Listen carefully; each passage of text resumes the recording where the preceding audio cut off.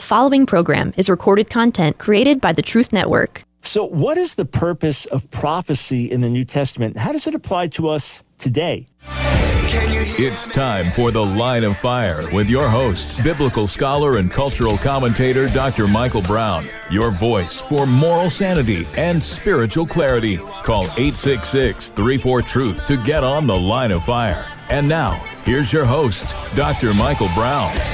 Welcome, friends, to The Line of Fire. We are here to infuse you with faith and truth and courage. We're here to dig into the Word together and to equip you to take your stand for the Lord. Welcome again to the broadcast. Michael Brown, delighted to be with you. Here's the phone number to call if you agree with me or disagree. If you have a question, if you have a comment, 866-34-TRUTH. If it's on topic, we'll get to your calls earlier. If it's off topic, we'll try to get to them later in the show. 866-348-7884. I have taught on the subject of prophecy and prophets in the Bible for many years, going back to the early 1980s.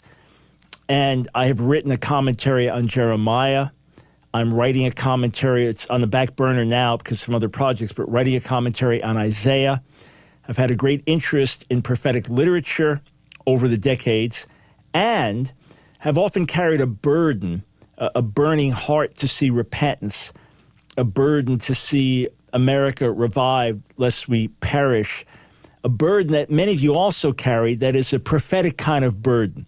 In other words, you read the words of the prophets and you feel that same pain and you pray and you groan and you want to raise your voice and shout to the world. I know many of you feel that same way. So the subject of prophecy in the Bible has been of interest to me for many years and is something that I carry in my own heart in terms of how I relate to this world. Not only so, but personal prophecy, one of the aspects of New Testament prophecy, has been of interest to me, coming to faith in a Pentecostal church, and then for some years rejecting those things for today, then becoming convinced scripturally they were for today, then seeing some beautiful, wonderful manifestations of prophecy over the decades, and then seeing some abuses over the decades. These things remain of perennial interest to me. So because a question has been raised to me recently, I meant to address it on yesterday's broadcast, and then I never got back to it. Because the question of prophecy is really swirling today, and a very specific question has been addressed to me, I thought, let's take some time and not just talk about specifics of prophets today or so-called prophets today or true prophecy or false prophecy today, or what about the Trump prophets, and what if it's proven that Trump won the election and there was fraud? Then would the prophets be proven true? And would I have to apologize for calling them to repent for getting it wrong in such a public way? So we'll tackle those issues. But I want to look at a larger issue first and say, okay, according to the New Testament, what was the purpose of New Testament prophecy? So as I've taught on it from years past, just taking from an outline that I used, going back, like I said, to the early to mid-'80s, here are the purposes of New Testament prophetic ministry. So one is what you'd call prophetic preaching. Prophetic preaching. That's the first. By that, I mean when someone is anointed by God to bring a very specific, targeted word from God that cuts to the heart and brings about transformation. You might call it apostolic preaching if you like, but it is not just another sermon or another message. It is like Acts 2, where Peter preaches under the unction and empowerment of the Spirit. And when he does, boom, the arrows pierce the hearts. There's massive repentance, and 3,000 are added to the body that day. Or here's a message just in the midst of, Stephen speaking in Acts 7, right? Empowered by the Spirit, filled with the Spirit, bringing a rebuke to the nation, as the prophets did of old, and then stoned to death in a moment for his preaching. That, to me, is prophetic preaching in the same spirit, the same spiritual genre as the prophets of the Old Testament. A second aspect of New Testament prophetic ministry, and these are not all in in order of where they occur or priority, just as listed. The second is revelation. So miraculous words of knowledge, where information is given, where someone sees something that was not available to the naked eye. Paul talks about when he's writing to the Colossians and seeing the order in which they are conducting themselves, seeing that in the Spirit. Or, in 1 Corinthians 5, he says that he will be present with them in spirit. That's not prophecy there as much as just the reality of the spiritual realm. So when Jesus tells Nathanael in John 1, I saw you under the fig tree, he saw him in the Spirit. He saw him prophetically. So this is part of prophetic ministry in the New Testament, revealing information that wasn't there or known to others. And there are countless examples of that, things I've witnessed with my own eyes, things at times I've been used in, but otherwise stories I've heard firsthand from people where there is this supernatural revelation information. A third is prediction. Prediction. So, for example, in Acts, the 11th chapter, Agabus predicts a famine that's coming. In Acts 21, he predicts Paul being arrested in Jerusalem. So prediction. So some hear prophecy and they only think prediction. Well, prediction is part, but it's not all. All right, and then warnings, stop signs, rebukers. So the prophetic word comes to say, you're heading in the wrong direction. Turn back, turn back. Now that's often just done with the word of God, making application from the word of God to a situation. But there are times when there's a special unction in it. For example, Peter's warning to Simon the sorcerer in Acts the 8th chapter, that's a prophetic warning. That's a prophetic warning. That's a prophetic rebuke there. Another, based on 1 Corinthians 14:3, that prophecy is for edification, exhortation, and consolation. I can think of examples where you have a word for someone, you don't even know the significance of it. Next thing, the person is weeping and weeping and weeping because that word touched something very deep in them. Or they were in such pain over a loss and that word spoke directly to it. Or just a truthful word of God being with his people, a word of encouragement. So that's another function. Direction, as in Acts 13, 1-3, where the Spirit speaks, separate me, Barnabas and Saul, for the work I've called them to. So here's the Holy Spirit speaking. That's a prophetic word, prophetic direction, speaking that.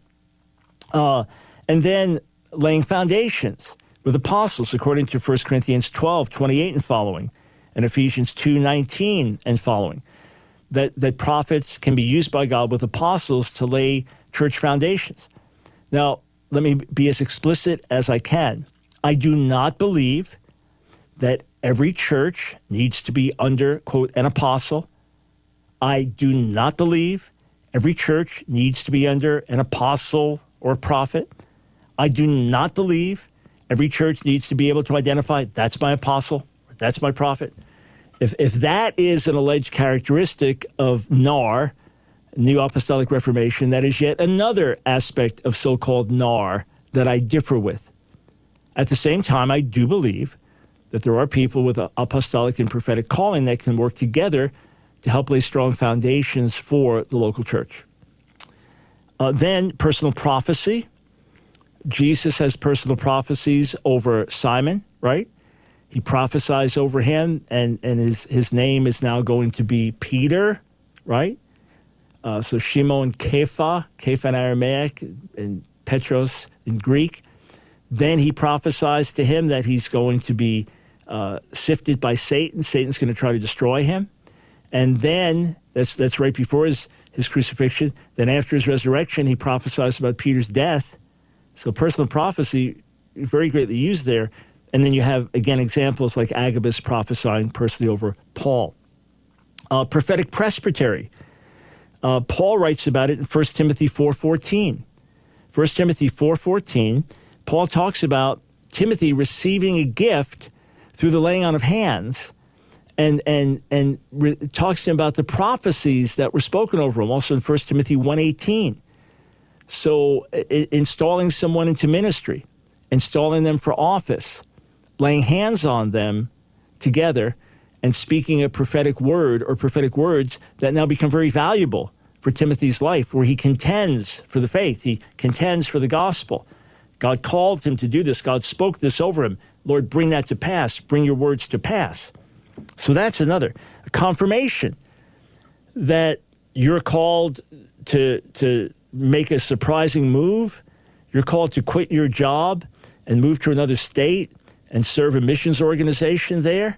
You believe it's the Lord. You've shared it with your family. They trust you, but they're a little uneasy. And then you get 3 texts in the next 2 hours from people who don't know anything about this and say, hey, I just see you being called by God to work with missions. And someone else says, I see the Lord calling you to leave your job soon. And then someone else says, I see you called to go to a particular state.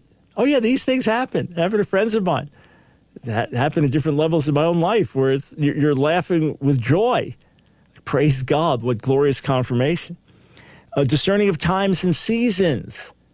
Discerning of times and seasons in the same spirit of 1 Chronicles 12:32, that the sons of Issachar understood the times and knew what Israel should do.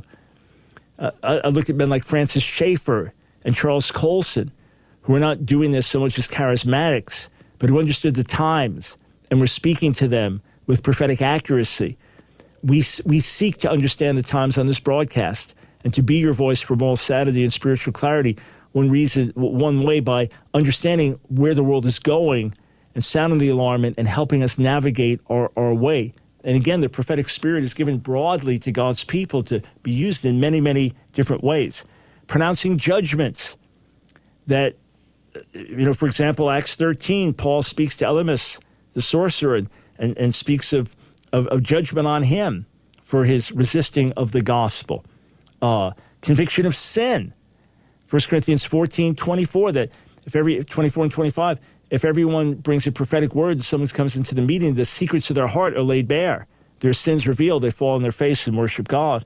And then lastly, rocking the boat, stirring things up, not to stir them up, but as a result of obedience to God, bring your word that shakes things. All of these are aspects of prophetic ministry in the New Testament, and I believe every one of them applies on some level to this day. We'll be right back.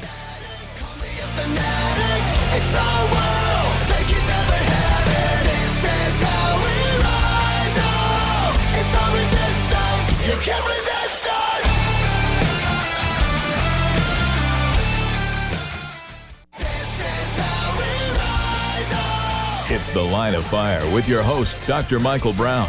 Get on The Line of Fire by calling 866-34-TRUTH. Here again is Dr. Michael Brown. Thanks for joining us, friends, on The Line of Fire. Michael Brown here.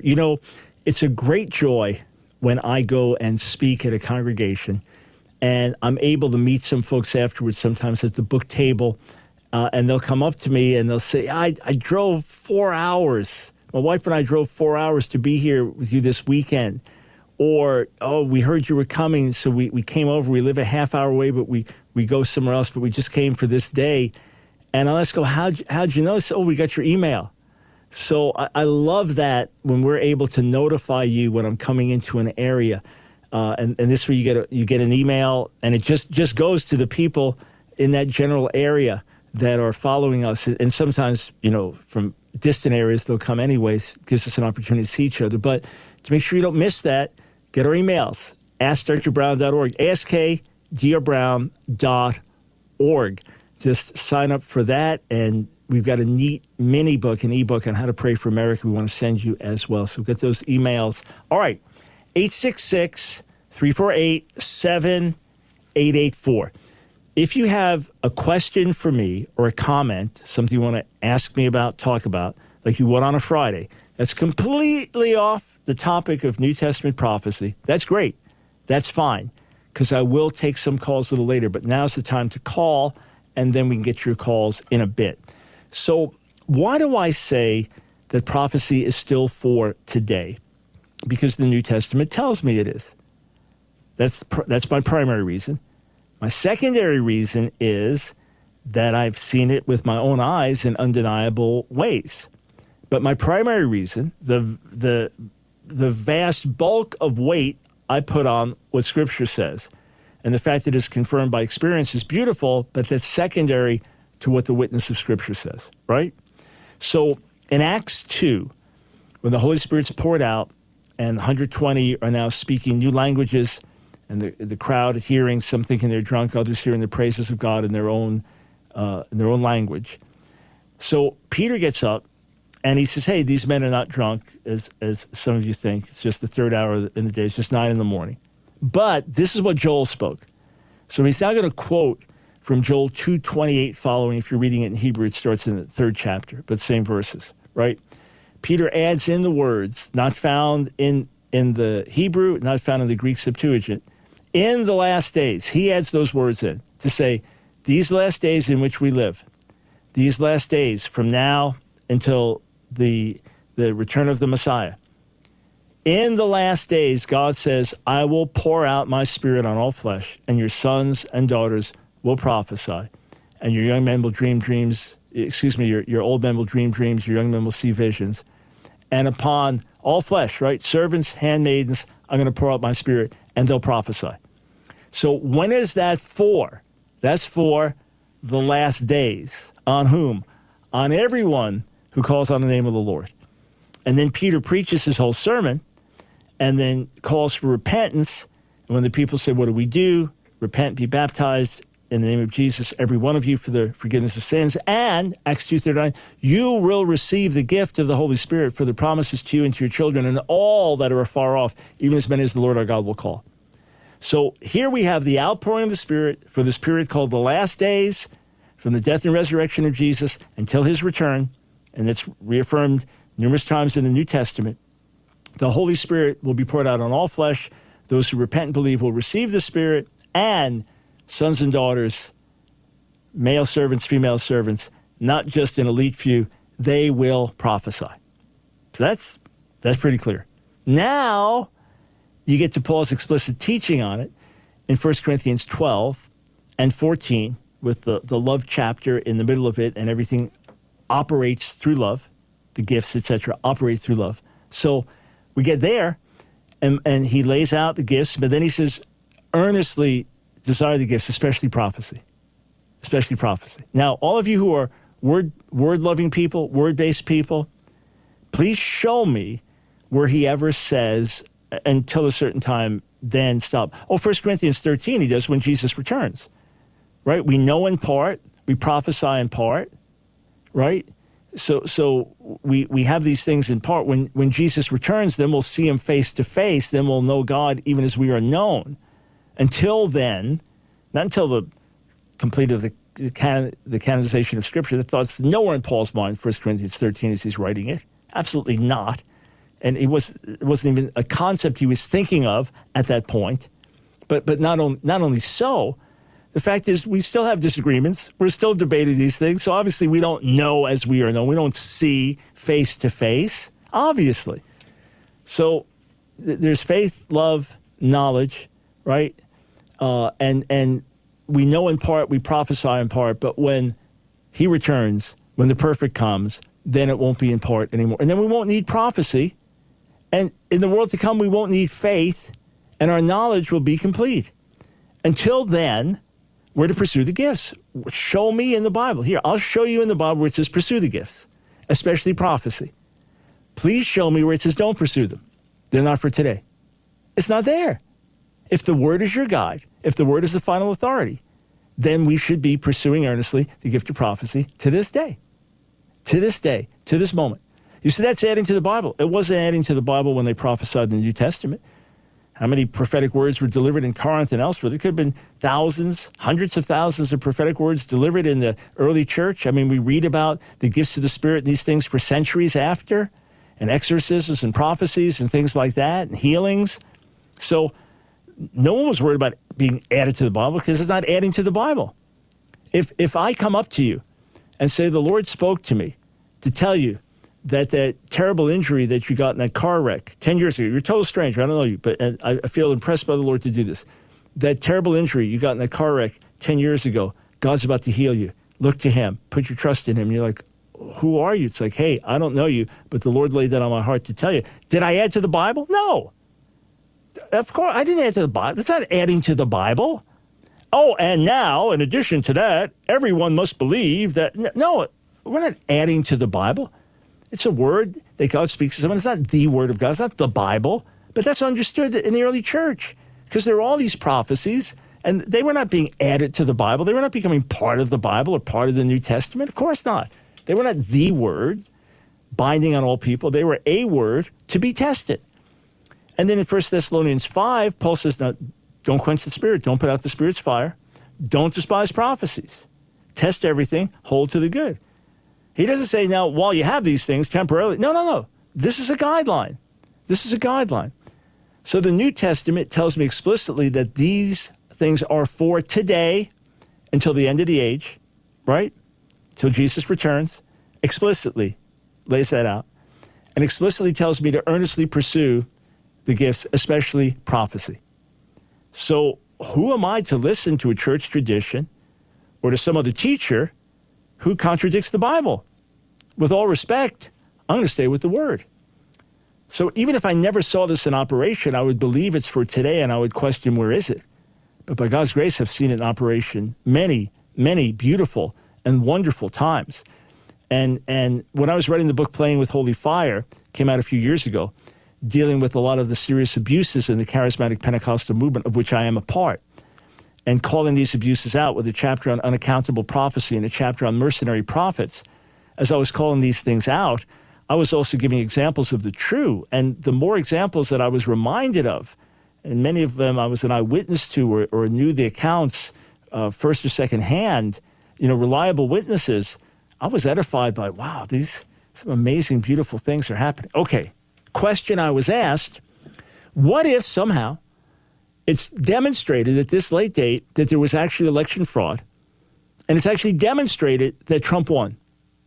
Would I now apologize for calling out those who prophesied Trump's victory, and when it didn't happen, saying you need to apologize and you need to understand how you got it wrong and do some serious soul searching? Would I have? No, of course not, because the prophecies were that Trump would be in office. The prophecies were not that Trump would theoretically win an election, but it would be stolen.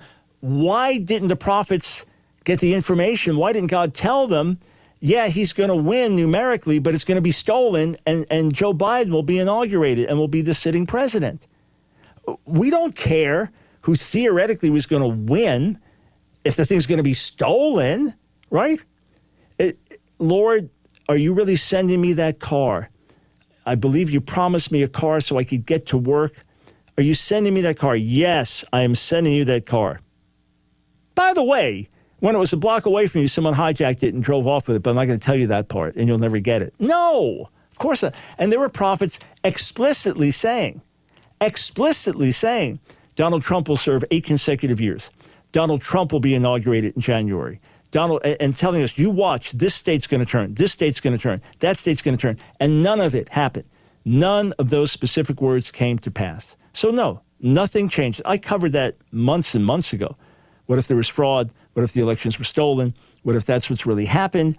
And therefore Trump did win and the prophets were right. They didn't just say he'd win. They said he'd be in office. They said Biden would never sit. I mean, look, I watched clips that were sent to me in context with people guaranteeing Joe Biden will never serve a day in the White House. Donald Trump. And then when it didn't happen, well, Donald Trump is the real president in heaven. And it's, come on, friends. You know the reproach that has brought to the name of Jesus? Do you realize the amount of ridicule that brought to the things of the Spirit? Do you know how many people's faith was shaken over that? So let us not look for another cop-out. Let's be responsible. If we're going to claim to speak on behalf of the Lord, whether it's teaching the Bible or delivering prophecy, let's be responsible people. These are serious matters. We will be right back.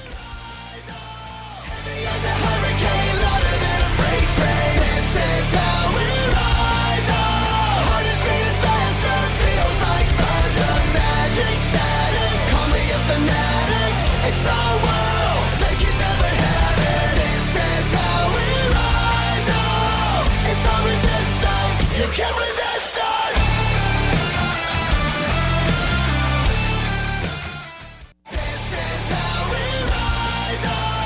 It's The Line of Fire with your host, Dr. Michael Brown. Get on The Line of Fire by calling 866-34-TRUTH. Here again is Dr. Michael Brown. Thanks so much for joining us today on The Line of Fire. I want to go to some calls shortly. 866-348-7884. So like we do on Fridays, any question of any kind that you want to talk to me about, or if you want to weigh in on something I've said, agree or differ, by all means, give us a call. Phone lines are open now, 866-34-TRUTH. Before we do that, I want to focus on something very important. I have been reading and hearing more and more about the plague of fentanyl-related deaths in America. I knew it was growing. I knew it was becoming epidemic.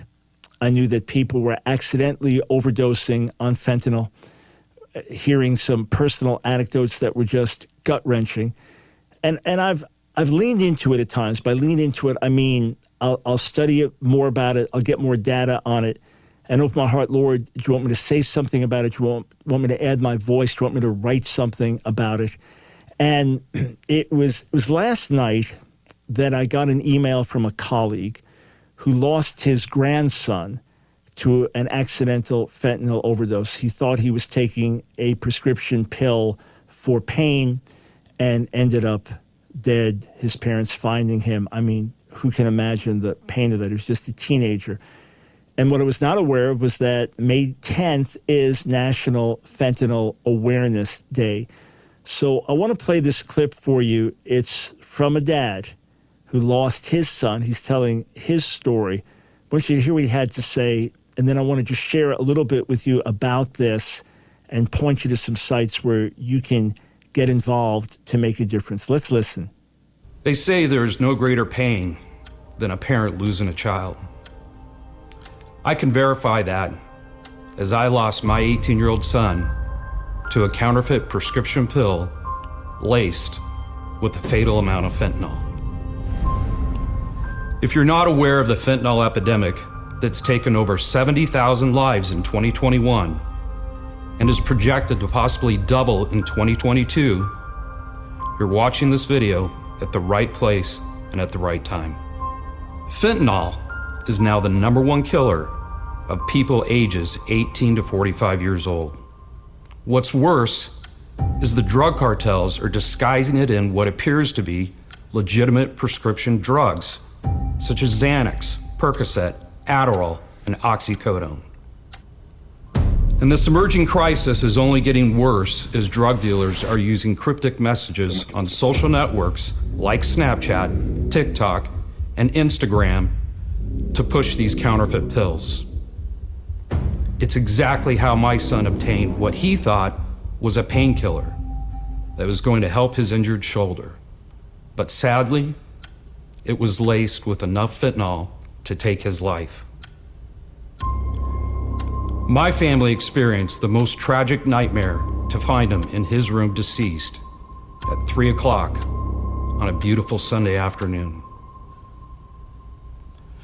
I'm sharing this story because I don't want you to experience such a tragic nightmare like my family did. So here's the bottom line. 45% of kids will experiment with the drug by the time they reach 12th grade. The Drug Enforcement Agency has confirmed that 4 out of 10 seized pills in 2021 contained enough fentanyl to kill. If they don't die of the poison in these pills, it will leave them brain damaged or on life support. Experimentation with counterfeit prescription pills is like playing Russian roulette with 5 bullets in a 6-shot revolver. I didn't know anything about counterfeit pills laced with fentanyl and how easy they were to get and what a national crisis it is. Had I known, I would have had those talks to save my son, Chase, and his beautiful life, but I never got that chance. Today is National Fentanyl Awareness Day. Please, I'm urging you to talk to your kids about the dangers of fake prescription pills laced with fentanyl. And please, make every day to be an awareness day. Thank you. All right, onepillkilled.org. Onepillkilled.org. Stop there today, get information, see what you can do to make a difference. Just being aware and alert. Look, you may be really strung out and thinking, well, I need pain pills and I can't get them from my doctor. I can get them in black market. It's a bad move to make, number one, but it could be a deadly move to make today. So in other words, this is not you go to your pharmacy and you get a drug from the pharmacy and it's somehow laced with fentanyl. It's drugs that you're not going to get at the pharmacy.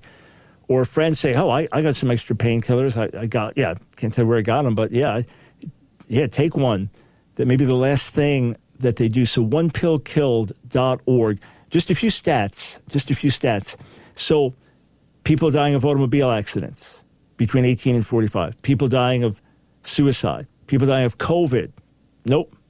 By far, deaths by fentanyl overdose outpace them. Any one of those, by far. Here's a note.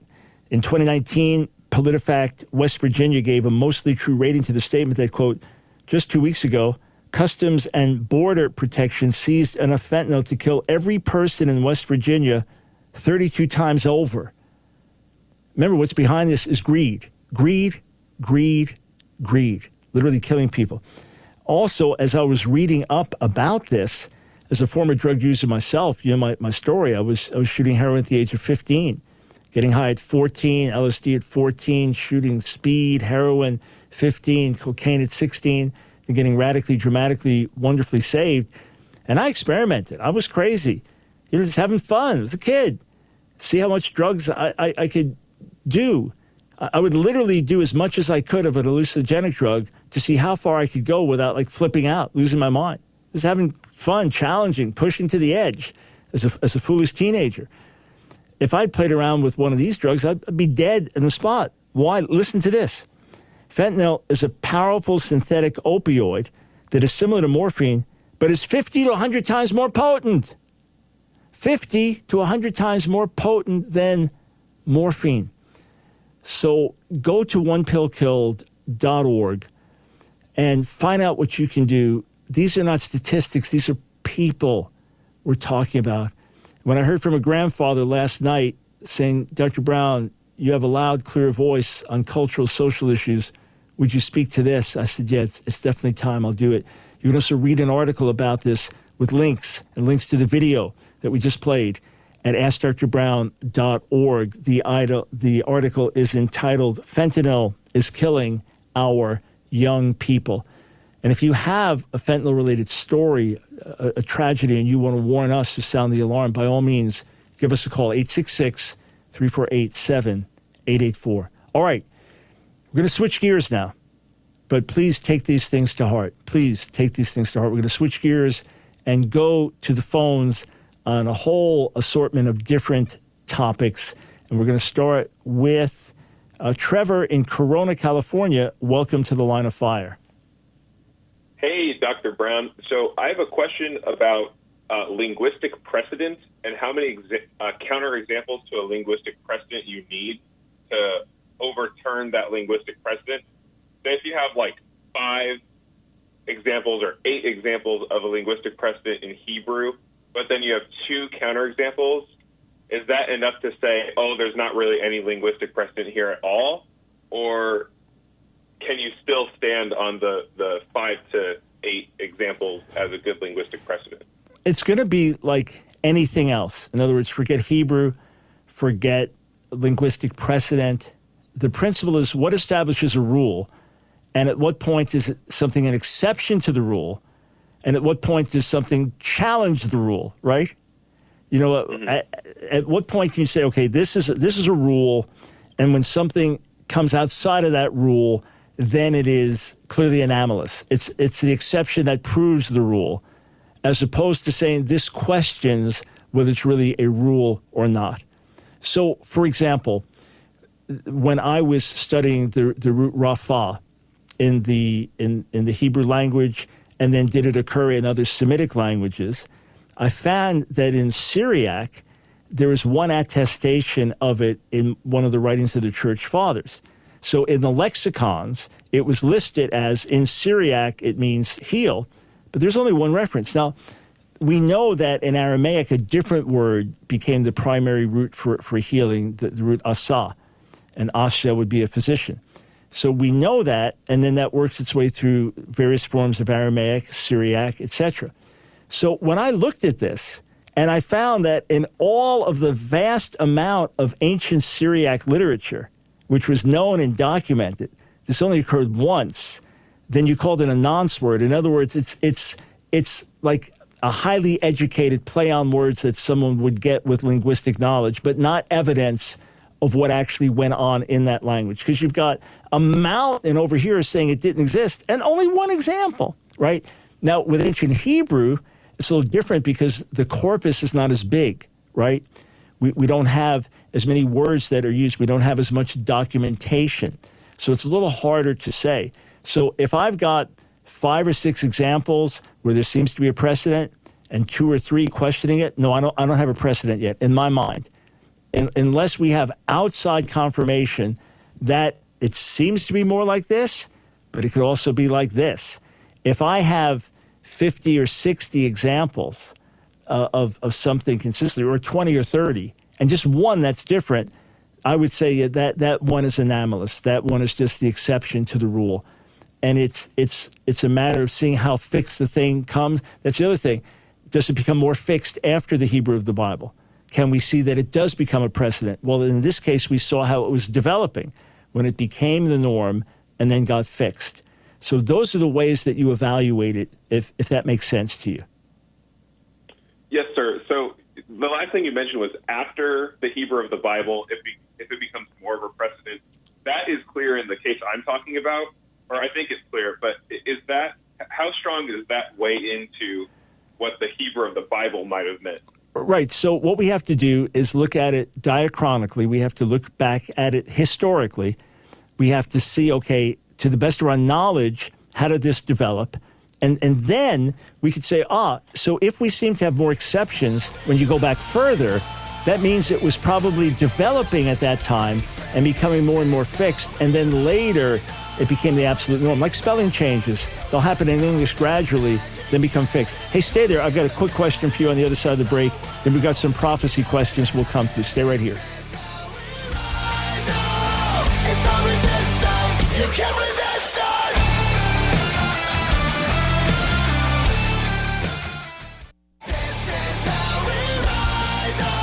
It's The Line of Fire with your host, Dr. Michael Brown. Get on The Line of Fire by calling 866-34-TRUTH. Here again is Dr. Michael Brown. Thanks for joining us on The Line of Fire, 866-34-TRUTH. All right, before I go to the other calls, Trevor, if you can concisely explain, what was the precedent that you were looking at? Yes, sir. So the word is the word zera in Genesis 3:15. Mm-hmm. And Jack Collins argues that every time the word zera is used with a plural pronoun, it refers to posterity, that is multiple descendants. And every time it's referred to as a singular pronoun, it refers to just one future descendant. In Genesis 3:15, it's referring to it has a singular pronoun. So people say this singular pronoun indicates it's referring to one future descendant. That is Jesus Christ. And that's why they call Genesis 3:15 the proto-evangelion. But John Walton says that there are counterexamples, namely Genesis 22:17 and 22:60, where zera is clearly referring to multiple future descendants, but it's used alongside a singular pronoun. Yeah, and so he says that makes it... Sorry, go ahead. Yeah, so I agree with John Walton on that, because zera itself is commonly used as a collective noun. So to say a single offspring, it could be meant by that. But zera itself, so if you say zaro, his seed, or zaracha, your seed, it's referring to posterity, normally taken as plural, just that the word itself is a collective noun. It could be used in a singular way. But unless you didn't really have to hyper-specify that. So I agree with John Walton on that. And I have studied that in depth, myself, just the larger question of the usage of Zerah. But thank you for that. I appreciate it. So I'm with John Walton on that one. All right, let's go to Joshua in St. Cloud, Florida. Welcome to the Line of Fire. Hi, thank you so much for taking my call. Sure thing. I just realized you translated my name. That's a good thing since you know Hebrew. Well, it's on the screen as Josue. If it was Hua, I would have said Joshua, but I didn't know. Yeah. Anyway, either way, welcome. Sorry. Anyways, never mind that. I have two questions, if I can ask, and they're kind of connected to one another. I just want you to know that I was raised in the Pentecostal churches, classic Pentecostal. I'm going to tell you were raised for 27 years, and you're now Lutheran. How do I know that? Yeah. Not by revelation, but the fact that I'm going to answer your questions on Friday, your Twitter questions. So we just recorded that right before the broadcast, and the spelling of the name, so I happen to remember it. But I actually answer your question in terms of this, saying these should be normative today, is that an undue burden? So how about that you just tune in on Friday, because I know that I'll answer your question. If you have a follow-up question, feel free to follow. We won't count that you called today against you. You can call right in with a follow-up question. Is that fair? Yeah, certainly. All right. Let's do that then. Only because I answered and tried to get into some depth when I answered. So if there's a follow-up question, if my answer leads to another one, then normally we don't let folks call within a few weeks of it. We'll put you to the front of the line. All right. Hey, thanks, man. I look forward to talking. But I know we recorded this right before the broadcast. So the moment I saw the name and heard your question, yeah. All right. Thank you, sir. We will interact further. God bless you. All right. Let us go to Greg in Raleigh, North Carolina. Welcome to the Line of Fire. Hello, Dr. Brown. The question I have is regarding prophecy. How are you able to check or test the validity of a prophecy without having to wait till it actually has ended in fruition or it came to an end? The prophecy is, you know what I'm saying? Yeah. So let's say someone has a word for you that XYZ is going to happen in your future. How do you test it? Well, one thing is, was there anything about it that itself was unscriptural? Was there anything in the prophecy that was contrary to the Bible or spoke about God in false ways? If that's the case, you throw it out. Another question would be, did it give you inaccurate information about the present? Did the prophecy say, the Lord says, I saw you Tuesday morning weeping in your car as you were praying, and it's like, actually, I wasn't in my car Tuesday and I wasn't weeping. So are there factual inaccuracies? If so, then you reject it as false. Another would be, does this person have a bad track record? Are they known to be unsound spiritually? Are they known to be in doctrinal error or morally unreliable? Or they have a history of false prophecy? Those would be giant red flags that would make me question things. The other would be, if you are solid and mature in the Lord, you've got a good walk with the Lord and a good history of discernment. If something's spoken and it bears witness with your spirit that the Holy Spirit comes on you as that word is spoken, or you have a deep affirmation, witness in your spirit, that would be of interest. Or if it confirms something that the Lord has previously spoken to you, then that would get my attention as well. That being said, I would never, ever make a decision for my future based on a prophetic word that God did not make real to my own heart. In other words, if someone says, the Lord showed me that you're going to be moving to the West Coast, and I see you in California in the days ahead, and then 3 months later, out of the blue, I get an invitation to join a ministry team in California, that prophetic word will be in my mind. But unless I know in my heart that the Holy Spirit is calling me to move to California. I'm not going to do it based on that prophetic word. So in that case, there are words that you put on the shelf because you don't know either way. There is accuracy to it. There are things about the future that are not clear.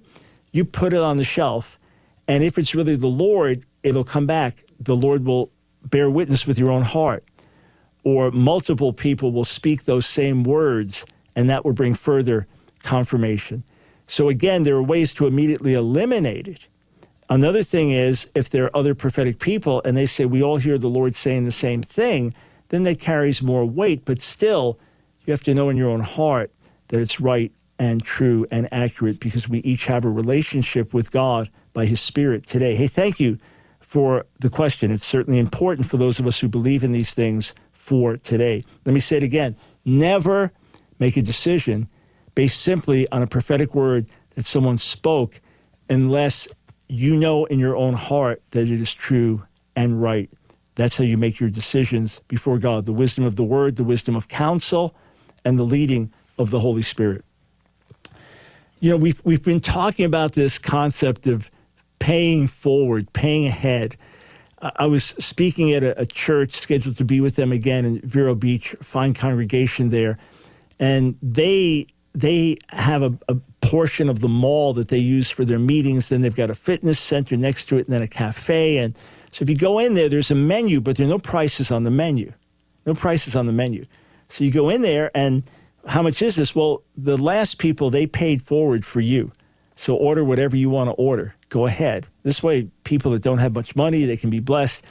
But you now are given the option to pay forward to the next. So whatever you want to pay for your meal, you're really paying for the next people that come in. And some are able to pay for multiple meals, and others like, I don't have anything. Hey, enjoy. Someone's paid ahead for you. So we're asking you to do that for the next listeners that we're going to reach on the radio, for the next listeners that we're going to reach in our various ways of getting this message out. If you've been blessed and we've poured into you, would you pay forward for the next? You say, well, how do I do that? Join our support team. $1 a day. $1 a day makes a massive difference, because we have a growing army of supporters called torchbearers, and together we get this message out. We don't have some rich person underwriting us. We don't have some contracts that bring in all kinds of money. We pay for the airtime to reach people. So you're paying forward to the next generation of listeners. So to join our support team, go to askdrbrown.org, askdrbrown.org. Click on support and then monthly. But before you do it, I want you to see all the ways that we pour back into you, because that remains our goal. We want to bless you, pour into you, edify you, strengthen you. So look at all the things that get poured back into you as you join our support team. AskDrBrown.org. Click on donate. Thank you for becoming a torchbearer.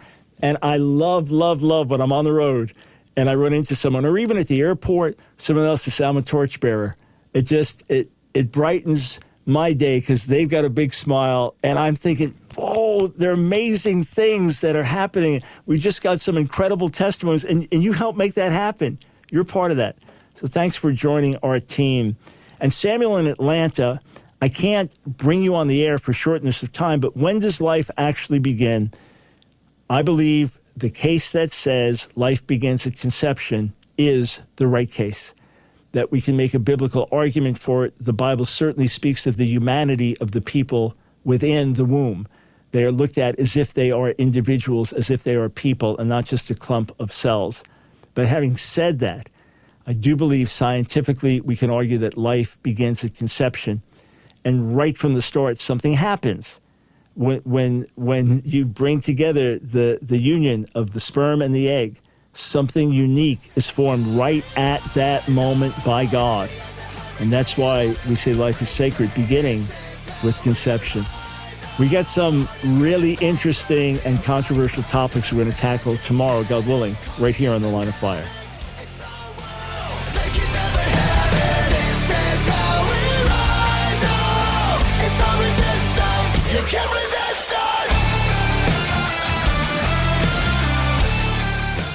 Another program powered by the Truth Network.